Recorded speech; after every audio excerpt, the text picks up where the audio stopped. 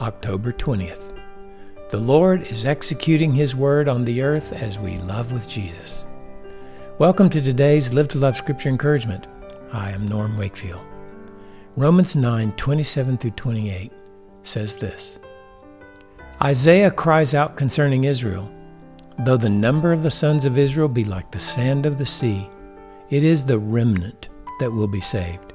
For the Lord will execute His word on the earth thoroughly and quickly. For us to understand this verse and draw encouragement, we need to remember something Paul wrote in Romans 9:6. But it is not as though the word of God has failed, for they are not all Israel who are descended from Israel. From that verse to these verses, Paul had been showing his readers that God's promises of salvation were for those to whom He chose to show His mercy from both Jews and Gentiles.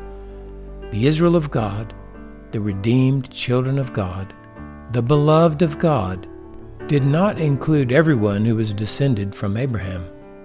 In this verse, Paul cited Isaiah's prophetic declaration that God has chosen only a remnant from Abraham's descendants to be saved.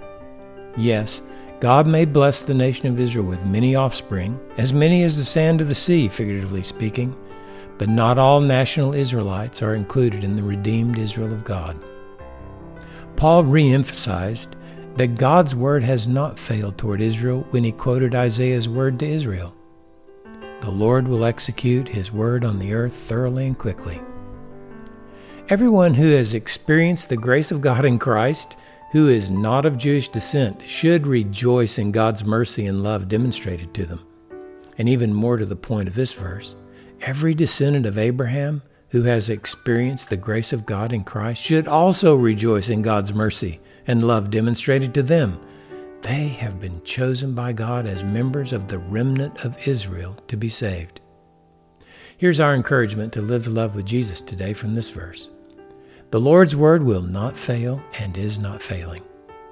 He is executing His word in the world even as I speak and you listen.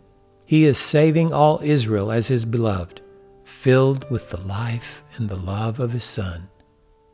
Love and testify of the power of the gospel. That's what we are saved to do. May we be filled with the Spirit and empowered by the presence of Christ to advance the fulfillment of God's word for His glory. May we be filled with great joy for the privilege we've received to be expressions of the love of God today.